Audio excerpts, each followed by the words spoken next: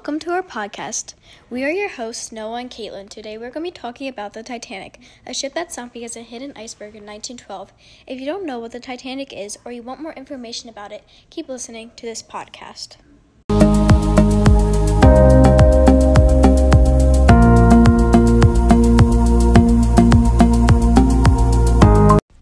Here's some background information that will help you understand the Titanic. The Titanic was a very big ship created by Harland & Wolff, a shipping company. It could hold 3,547 people, and it was very luxurious. It was part of the Olympic class, a British ocean liner series. They started to work on the Titanic on March 31st, 1909. After 2 years and 2 months, they finished the Titanic. It was very technologically advanced for its time.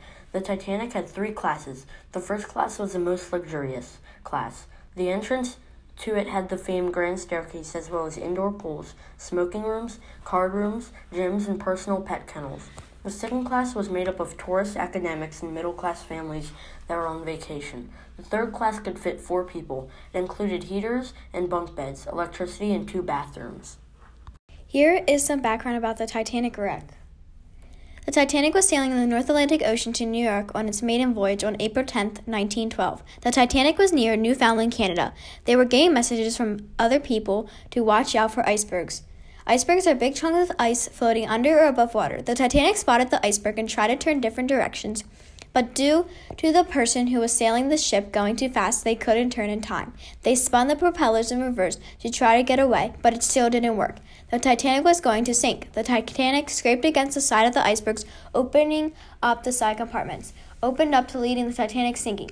All males hung on the side of the ribs when all the women and children got into lifeboats first. Some people thought that the ship wouldn't sink at all because it was so highly advanced, so they stayed on. They did not have enough lifeboats for every single person to get in, so because most of the adult males could not go in the lifeboats, the captain had to go down with the ship. The captain was Edward John Smith.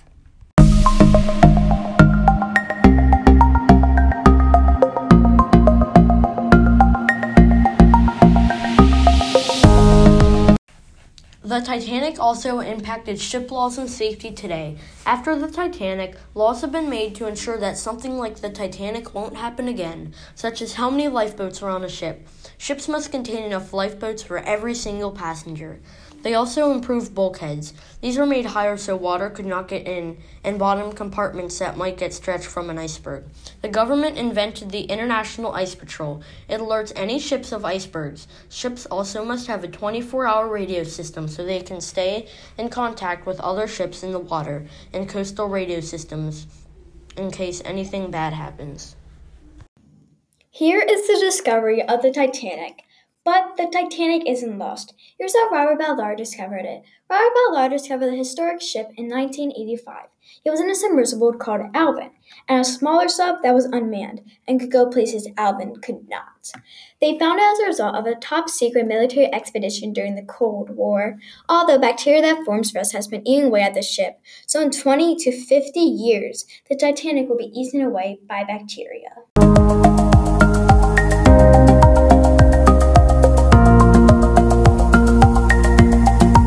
It's trivia time. There are 3 questions, and you'll have 10 seconds to answer each question. The first question is, what did the Titanic hit?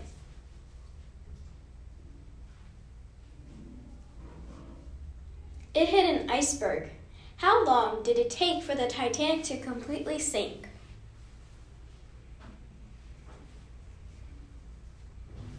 It took 2 hours and 40 minutes. Last question, did famous people die on the ship? Yes, famous people did die on the ship.